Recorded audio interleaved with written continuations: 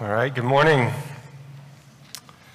Listening to Kevin read this passage and realizing that the Olympics has started, I would tell you that we base our sermon series on whatever sporting event is going on, but that would just be a lie, so I won't do that. But we'll just chalk this one up to Providence. All right. The Cambridge Dictionary defines freedom like this. It's the condition or right of being able or allowed to do, say, think, etc., whatever you want to, without being controlled or limited. Now, I don't think very many people would argue against the idea that the most esteemed value that we have in America is freedom or liberty. I'm going to argue that freedom is also the greatest idol we have in America. Now, before you check out and write me off as being a Marxist, hear me say this. I'm not going to argue that freedom is a bad thing. It's not a bad thing. In fact, it's a very good thing. But any good thing that is not God Himself can become an idol. And freedom has very much become an idol in America. I'm going to go ahead and predict the pushback that I might get. Didn't Paul write in Galatians that it's for freedom that Christ has set us free? And then go on to say that you were called to freedom, brothers? Yeah, he did.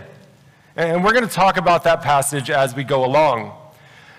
And as we do, I think the fact that we have memorized that part of those verses, and we likely can't finish the rest of what those verses say, or we don't know what follows in that passage. I think that points us to our tendency to idolize freedom.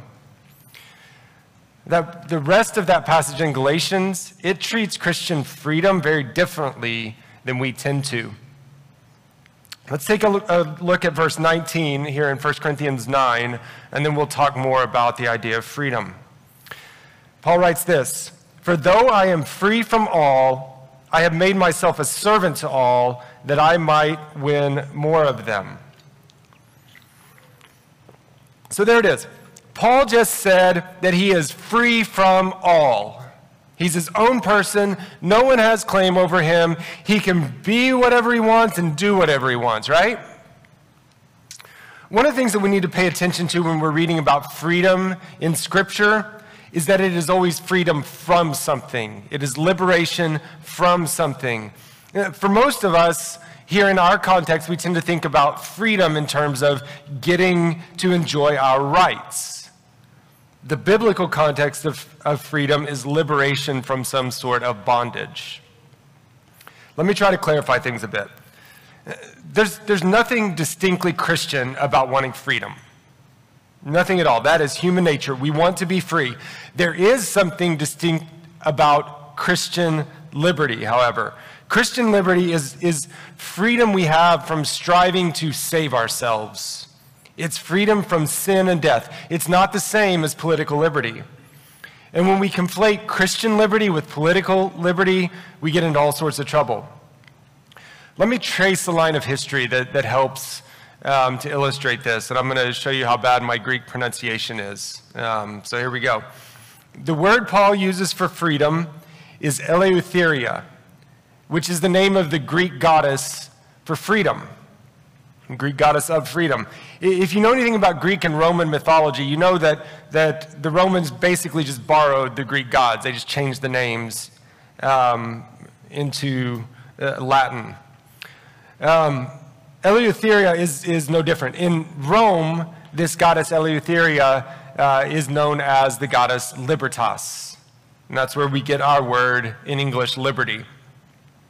I'm going to read you something from a website. I'm going to read it, and then I'll give you the citation here in a minute. It says this: "Although the Roman Empire is no more, the goddess Liberty still survives. Over the centuries and across cultures, she has continued to signify freedom in her appearances in paintings, sculptures, songs, stories, poems, and other literature. In recent centuries, the form she has most often taken is that of Lady Liberty. Libertas, as Lady Liberty, began emerging in America during the colonial era as part of the American quest for political independence from Britain. American patriot Paul Revere may have been the first to depict Lady Liberty in that context. In 1766, on the obelisk he created in celebration of the repeal of the Stamp Act, he used the image of liberty with the liberty pole surmounted by a liberty cap. Another patriot leader, Thomas Paine, included her in his poem, The Liberty Tree, referring to her as the goddess of liberty. Freedom goddess depictions not only emerged in America during its revolution, but a few years later in France during its own revolution, with the female symbol of the French Republic, the Marianne, depicted wearing the liberty cap and also accompanied by Liberty's cap. So this will explain why Lady Liberty is a statue that is shared by both France and the United States. We both got this image from the ancient Roman goddess. And here's where it gets really revealing. The website continues. To many contemporary Wiccans and other pagans, Lady Liberty is more than a symbol. She is a powerful and ancient goddess who can guide, inspire, protect, and comfort. Pagans have invoked Lady Liberty in rituals for personal and/or social liberation. Some pagans include her image in their household shrines and altars. Because of her ancient pagan origins, Lady Liberty is an excellent goddess to work with in support of pagan religious freedom. These are quotes from a website called Circle Sanctuary, which is an organization that considers itself to be a pagan ministry. This is our American history. Now, why am I going into all of this? We really need to understand where all of this comes from. It's kind of like when you go to see a counselor. The counselor is going to ask you questions about your childhood, about your background. Why? Because the root of things that entangle you today started as seeds in your past. If you want to be untangled from whatever has a hold of you now, it's vital that you understand the root of it. You don't just cut it off at the surface. We commonly do that with individuals, but the same is true of entire societies and cultures. The idolization of freedom has deep roots, and yet we hold it as the highest of all moral virtues. And we'll point to verses about freedom in the Bible and use those to actually help support our idolatry of freedom. We claim that our idolatry freedom is actual godliness. Let's go back and see what Paul's really talking about here. Let's look at this passage in Galatians that I mentioned just a few minutes ago. It's Galatians 5, and we'll look at verses 1 through 6, and then verses 13 through 15. So if you want to flip there, Galatians 5. Verses 1 through 6 say this: For freedom Christ has set us free. Stand firm, therefore, and do not submit again to a yoke of slavery. Look, I, Paul, say to you that if you accept circumcision, Christ will be of no advantage to you.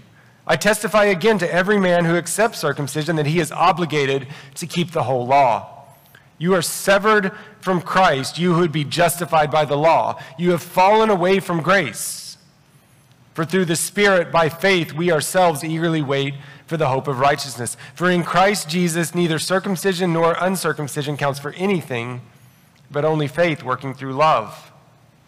I'm going to skip down to verse 13. For you were called to freedom, brothers. Only do not use your freedom as an opportunity for the flesh, but through love serve one another. For the whole law is fulfilled in one word: you shall love your neighbor as yourself. But if you bite and devour one another, watch out that you are not consumed by one another. So look at what he's saying here. The freedom that you have been given in Christ is freedom from the yoke of the law. The law was intended to give us an awareness of sin. It was never intended to save us. So to try to earn salvation through the works of the law is to weigh yourself down with a heavy yoke of slavery. Jesus fulfilled the law that we may no longer be subjected to that yoke of slavery, but could be free from it. We could be liberated from it. We're no longer enslaved by the law, but we are free in Christ. In other words, legalism, or strictly adhering to the law, will not slave us. In fact, it is a form of spiritual slavery. But freedom in Christ doesn't mean licentiousness either. It doesn't mean we just get to go do whatever we want. Do not use your freedom as an opportunity for the flesh. I mean, this is where our modern definition of freedom breaks down. And it simultaneously reveals the selfishness in our own hearts. Let me read it again. I'm going to read that definition.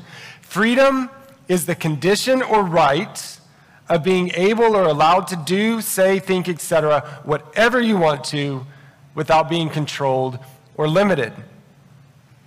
Christian liberty isn't about just being able to do whatever you want. You are not your own. You were bought with a price. And this second section in Galatians calls us to, through love, serve one another. But here's where it's most revealing.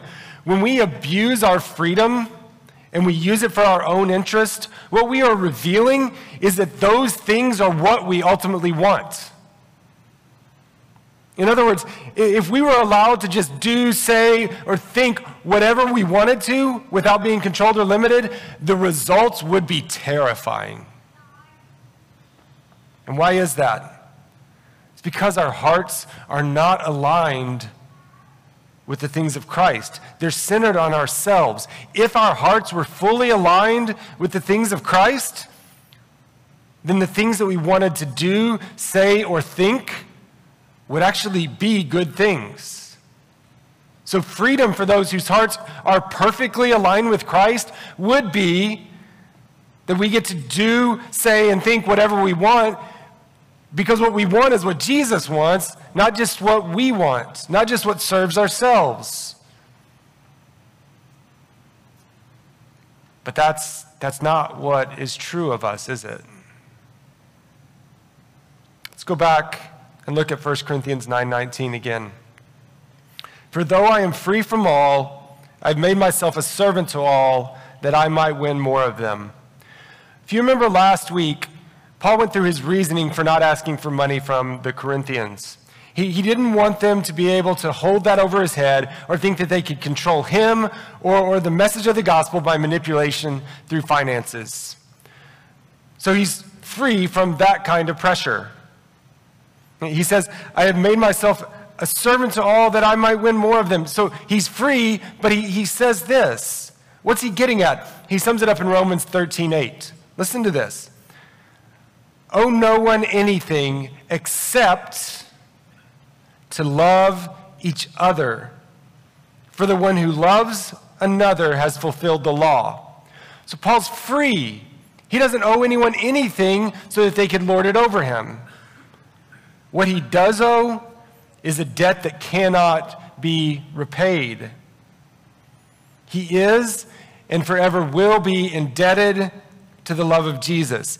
That is a debt that can never be repaid. It can only be paid forward. And so he's made himself a servant to all, that he might win more of them with the love of Christ by which he is indebted to them.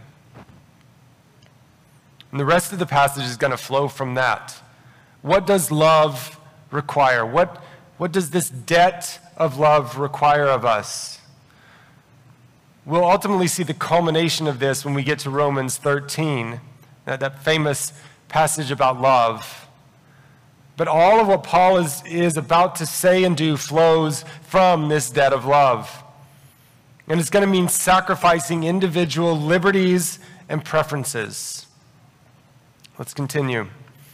To the Jews I became as a Jew in order to win the Jews. To those under the law I became as one under the law, though not being myself under the law, that I might win those under the law. To those outside the law, I became as one outside the law, not being outside the law of God, but under the law of Christ, that I might win those outside the law. To the weak I became weak, that I might win the weak.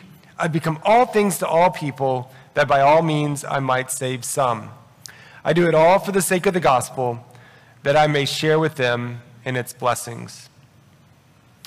If you've ever heard of the concept of contextualization, or you've ever engaged in any type of missionary training, or really even just read a missionary biography, then this passage should be pretty familiar. It is the passage that everyone points to when they're talking about contextualizing the gospel, or kind of making the gospel more accessible to a particular culture or context. And I don't think that interpretation of this is wrong. I think it's a very legitimate application of this passage. I would love to send missionaries out from Redeemer.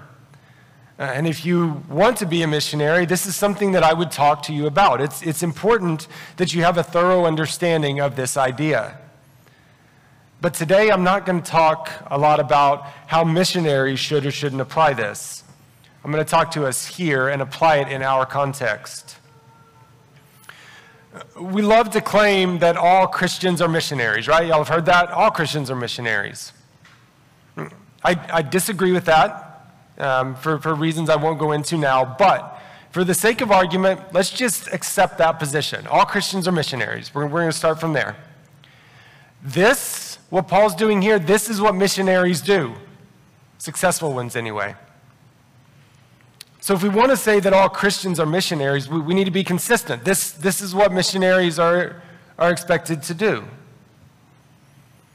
So what is Paul doing when he says that he becomes a Jew to Jews, or one outside the law to those outside the law, or weak to those who are weak?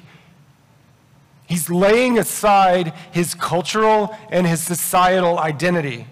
He grew up as a Jew in the Jewish tradition. He even called himself a Hebrew of Hebrews. If he needed to show his proficiency in matters of the law, you weren't going to one-up him. He was fully proficient and able to engage the Jews on their level. And when he was with the Jews, he would follow the customs of the Jews. He would refrain from eating pork. He would do these things that were consistent with the culture, the societal norms and expectations of the Jews.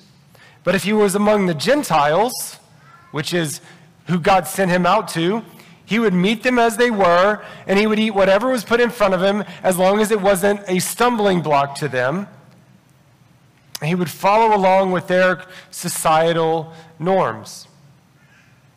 But look at how he talks about this. He becomes a servant to all. If a slave were sold from a Jewish family in Rome to a Gentile family in Corinth, the slave would have to adapt to a different culture. A slave doesn't get to go into the house and say, no, that's not my culture. I don't do things that way. They don't get a say in how the house is run or what culture is dominant in the house. And this is where our culture wars fail miserably. Notice something that Paul is doing. He's saying that he will become like the Jews, like those who are not under the law, or like those who are weak. What he does not say is that he will become strong. He does not say that he will lord his culture over others so that he can dominate them into becoming acceptable to Christ. He doesn't say he's going to impose a Christian worldview on those outside the body of Christ. This isn't some ideological warfare. He's not trying to put people in some philosophical chokehold so that they'll just tap out and say, yeah, I'll do it, I'll believe. He wants to win people with the gospel, with the love of Christ, with the kindness of God, not by force or strength.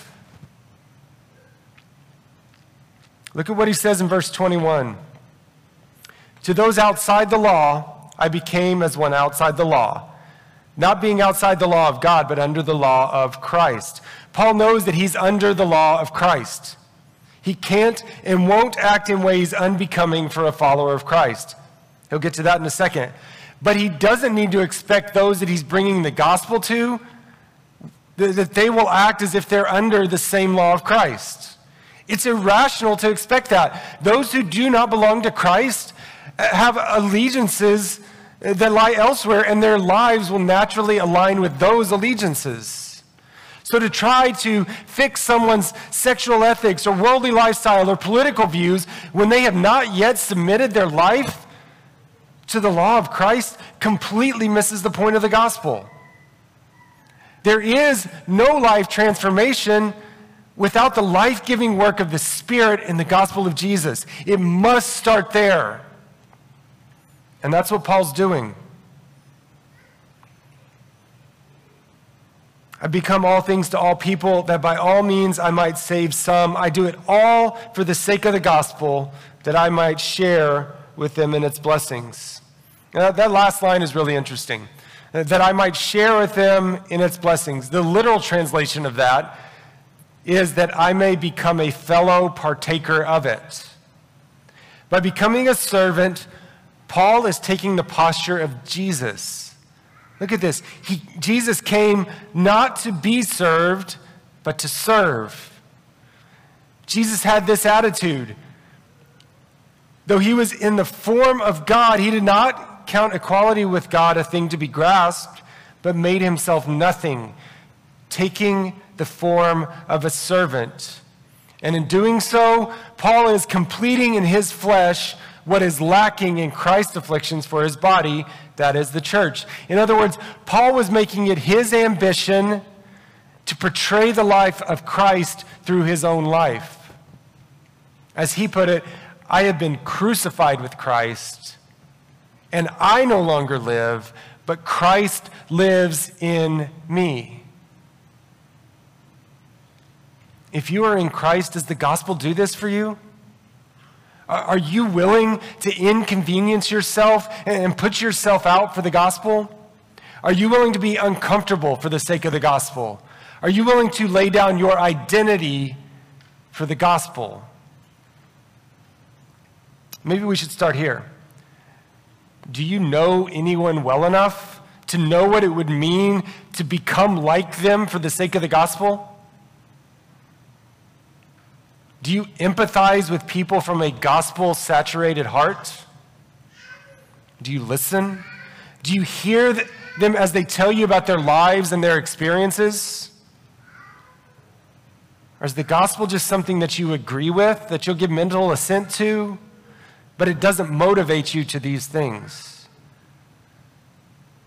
Is the gospel is something that would compel you to owe a debt of love to others? Or is it just your means of personal salvation? Are you willing to have skin in the game? Or is it good enough that Jesus gave his skin for you? Now, these are uncomfortable questions, but they get to the heart of what Paul's saying. There's an error that we tend to make as we look at the next verses. It's really hard for us to hold two truths in tension at the same time. But the reality is that two things can be true at the same time. And here are two ideas that seem to be in tension as Paul is going through this. On one hand, is the gospel free? Or does it require our action? The answer is going to be yes to both of these. And Paul is going to make this clear as we go along. But he makes the first answer, that is the gospel free. He makes that very clear in Ephesians 2:8-9 that says, "For by grace you've been saved through faith, and this is not your own doing. It is the gift of God, not a result of works, so that no one may boast." We don't earn our salvation. I want to make that clear. We cannot earn our salvation.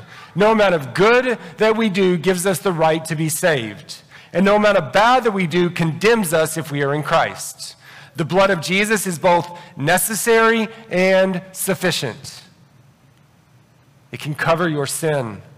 Your effort or works are not a factor at all in your justification before God. God's not going to look at your life and weigh out what you've done to see if he can accept you or not. He's going to look at the Lamb's Book of Life and see if your name is written in there. And your name is written in there not because of you, but because Jesus shed his blood.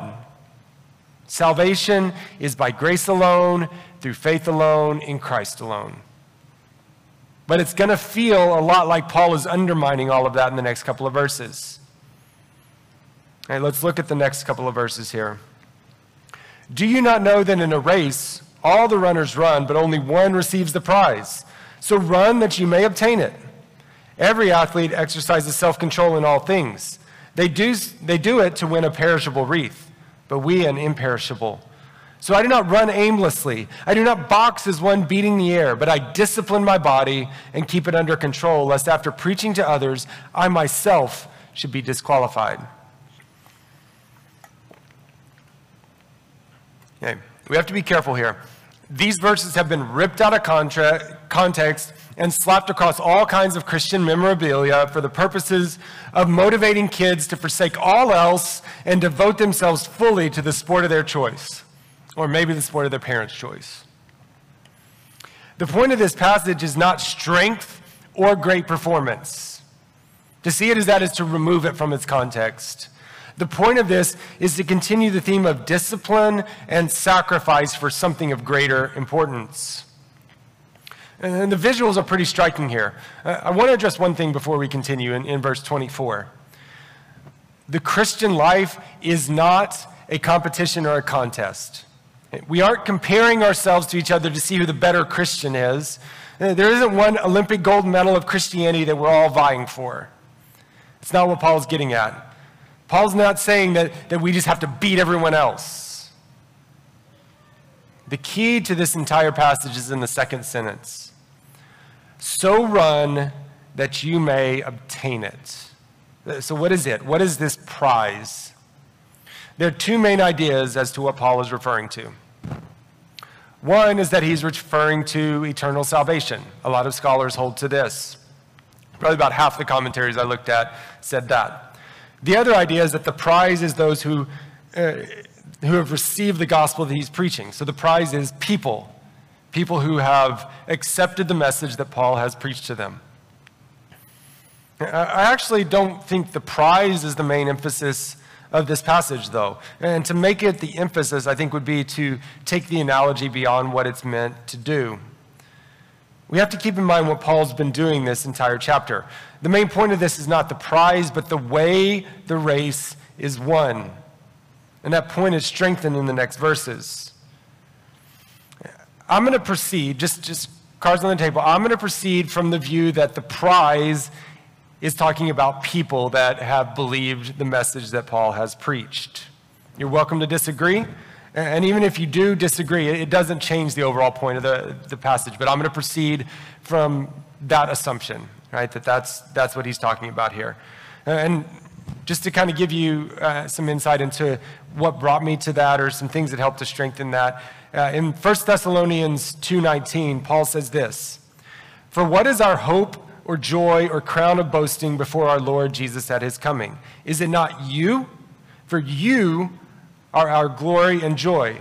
Now, in the Olympic Games, the original Olympic Games, the prize was a laurel wreath or a crown. Okay? So when Paul uses this word crown of boasting, that's the same word as wreath. So in one passage he says crown, and the other he says wreath. It's the same word in the Greek. It seems to me that he is referring to people as the prize. The prize is the fruit of the gospel. It's lives changed because they have believed and accepted the unadulterated gospel message. The prize is the imperishable wreath. And that flows from what we talked about last week. Paul would not allow himself to be bought out, so he sacrificed his rights, lest the gospel be manipulated by those who hold the purse strings.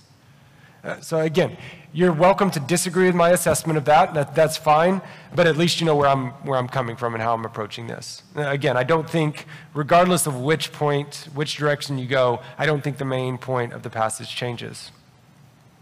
Continuing in verse 25, he says, every athlete exercises self-control in all things.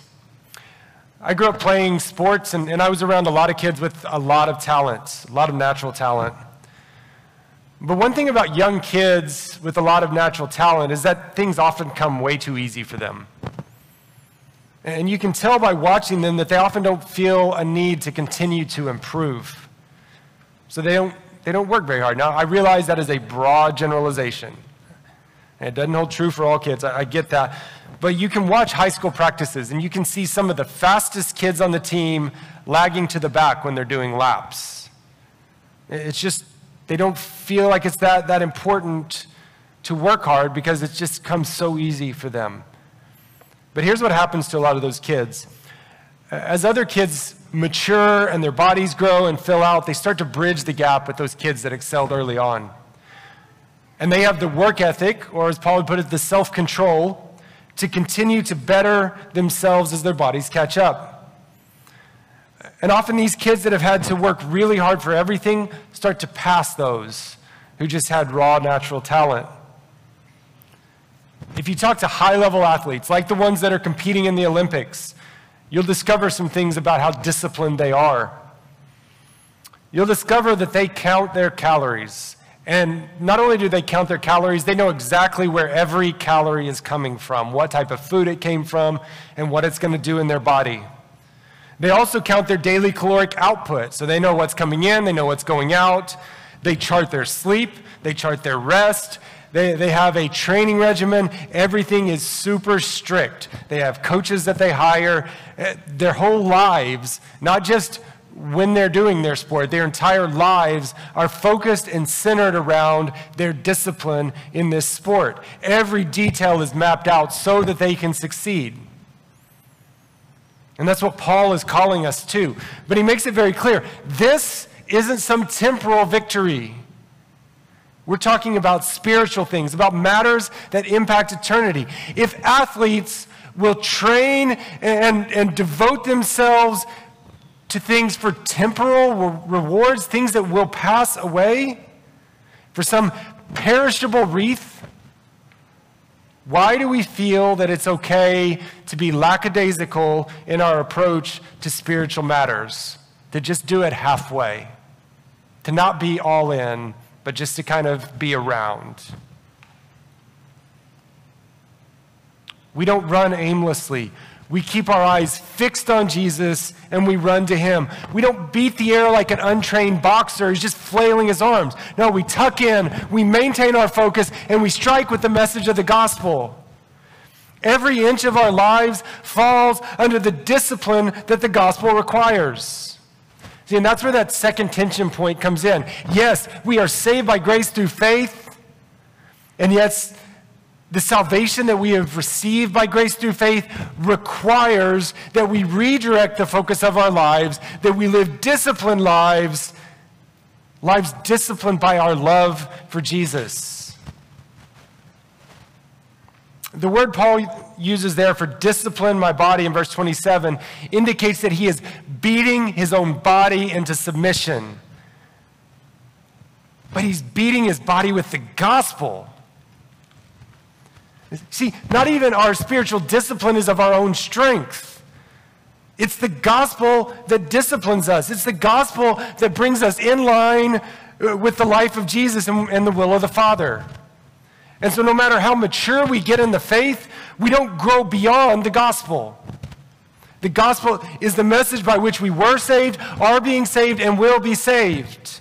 And we must preach it constantly to ourselves and to others. The rest of this verse can seem problematic for us. It says, lest after preaching to others, I myself should be disqualified.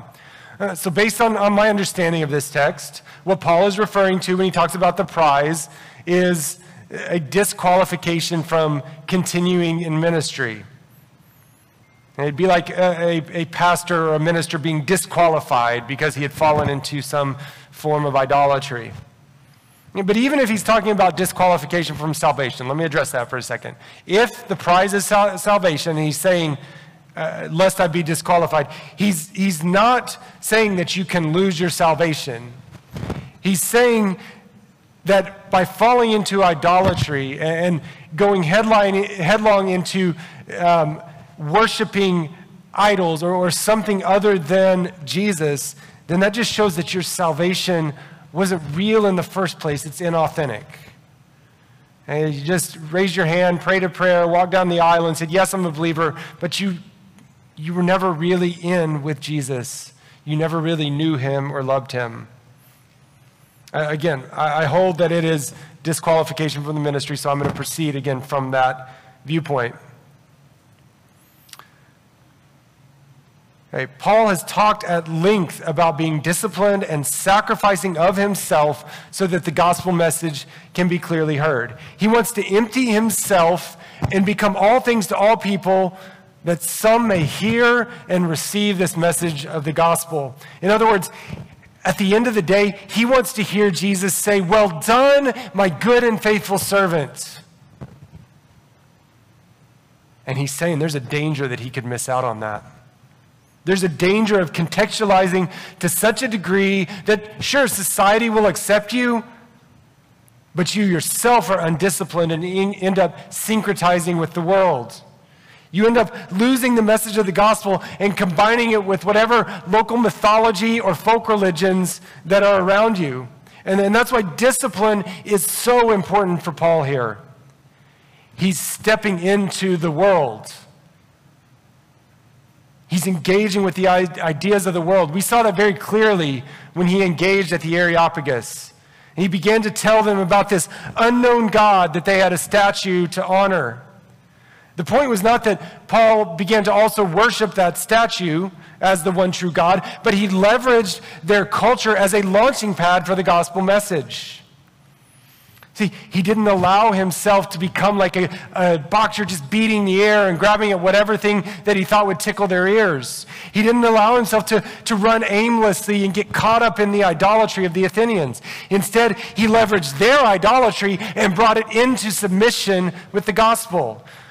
To be undisciplined, and instead of leveraging the culture as a means of proclaiming the gospel, to actually sacrifice the gospel instead by falling into worldly idolatry, is to disqualify yourself. If what's at stake is losing our gospel ministry, what does it say about our love for God and for our neighbors if we're content to live disqualified lives, knowing that our salvation is secure, but not running in such a way so that we might win the prize, not being disciplined? What does it say that we're not about inviting as many as possible to come with us into the kingdom? Let me give an example about how this has happened recently. This is going to sound political. It touches on politics, but I want to be clear. This is not political. Okay? So disconnect yourselves from your political leanings, whichever way those are, for just a minute and hear what I'm saying. Hear me again. This is not about your politics. It doesn't matter where you fall on the political spectrum, you're welcome here. We want Redeemer to be a place where people with all kinds of convictions on matters of conscience can thrive. So please hear what I'm saying and don't add in things that I'm not saying. One thing that is abundantly clear is that many Christians over the past 5 years or so have sold out entirely to Donald Trump. I'm not talking about voting for him. I have no issue with people that have voted for him. I want to be clear on that. This is not about who you voted for. I'm talking about devotion to the man, about idolatry, and it is widespread. I want you to listen for a second to the words of one prominent Christian radio host as he talks about the election, which he believes was stolen. He says this: "It's like stealing the heart and soul of America. It's like holding a rusty knife to the throat of Lady Liberty." And he went on to say this to Donald Trump in a phone call. Listen to this. "I'd be happy to die in this fight. This is a fight for everything. God is with us." Do you hear the idolatry? Even down to the goddess Libertas herself. Now, this radio host has been able to produce no evidence of a stolen election, but he's so wrapped up in the worship of Donald Trump, this man that he considers to be God's anointed, and he's so committed to getting him back in power that he's willing to sacrifice his life for this man. And this was peddled as the Christian position. It wasn't just a fringe position either. A prominent, well-known, widely respected pastor in California also said this to Donald Trump on a phone call. He said, any real, true believer is going to be on your side in this election.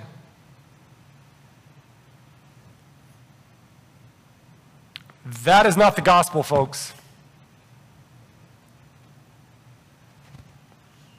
It's easy to see that the conflation between Christianity and American politics runs deep.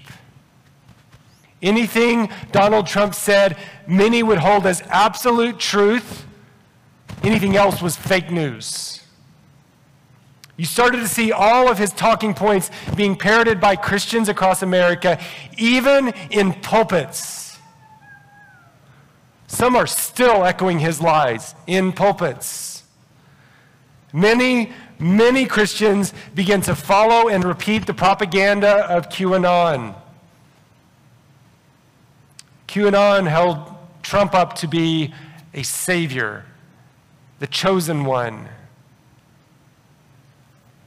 Many Christians have become petrified of the deep state and all kinds of fabricated, uncorroborated conspiracy theories.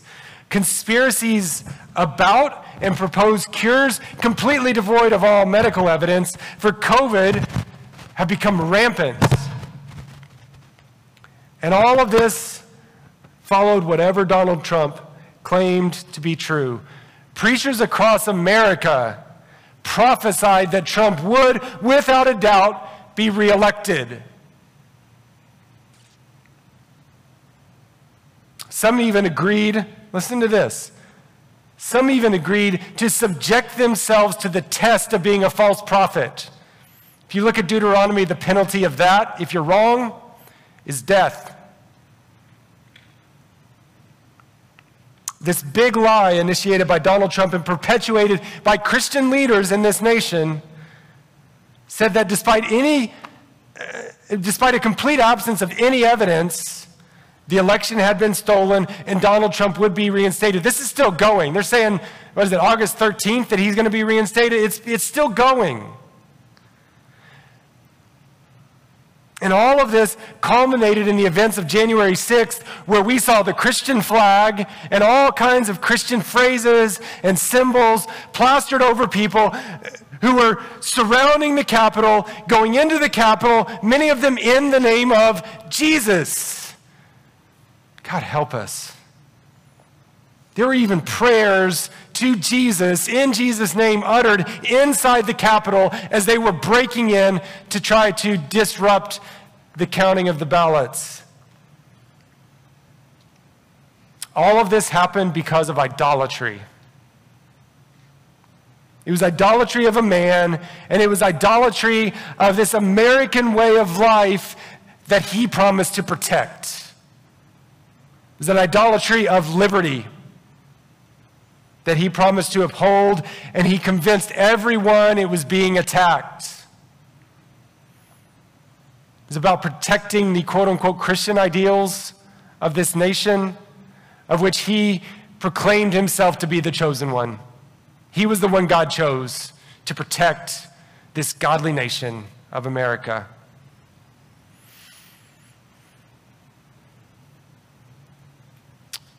It's the conflation of Christianity with America that has been happening since the founding of our country.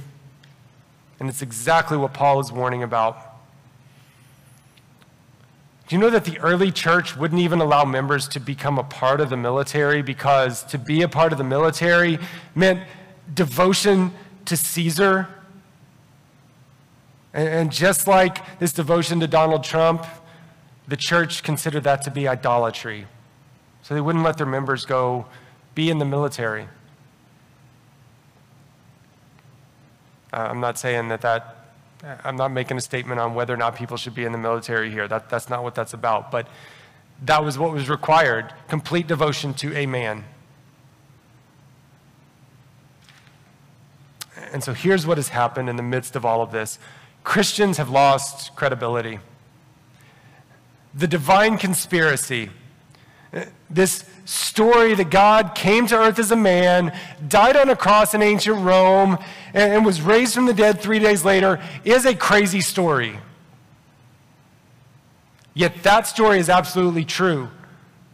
But when the world sees Christians diving into all kinds of verifiably false, nonsensical conspiracies that are based on nothing but their allegiance to and even worship of a leader who has promised them everything they want in return for their unquestioned loyalty, the world is going to write off the rest of what we say, this true message of the gospel, as nonsense as well. And so in chasing all of that, many professing Christians have disqualified themselves in idolatrous worship of a man and set up stumbling blocks in the way of the truth of the gospel. Credibility for so many has been utterly destroyed. As followers of the one who is the way, the truth, and the life, it is of utmost importance that our lives be shaped by and in pursuit of what is true. Idols don't require the truth. In fact, they thrive on lies. They're built on lies.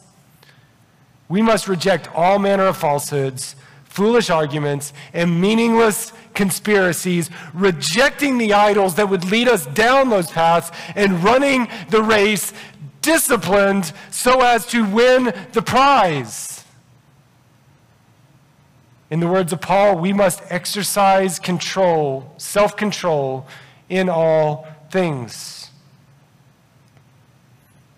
In the terms laid out in this passage, Paul would have been fine with becoming like an American to reach Americans. He'd have been fine with adopting American culture to an extent.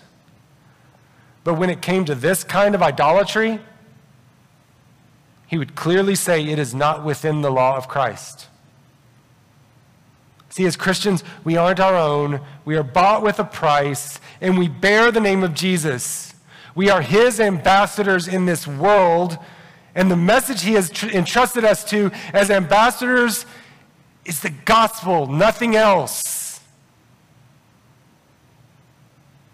And we must be disciplined to represent that message faithfully. That means we lay down all other allegiances and forsake our rights in this world as necessary so that the gospel message may go forth. And as the gospel message goes forth, we get to share in the gospel. We get to become partakers of it. We share in both its blessing and its mission. We share in the future glory of our Savior and King, and we share in the joy of getting to take this good news into the dark places on this earth and watch as it fills that darkness, and Jesus rescues people out of that darkness and brings them in to his marvelous light. May it be not just true of us as believers in Jesus, but widely known of us that we cling far more tightly to Jesus than we do to our rights or our freedoms. May we be disciplined in our worship and liberal in our love, because he is worthy.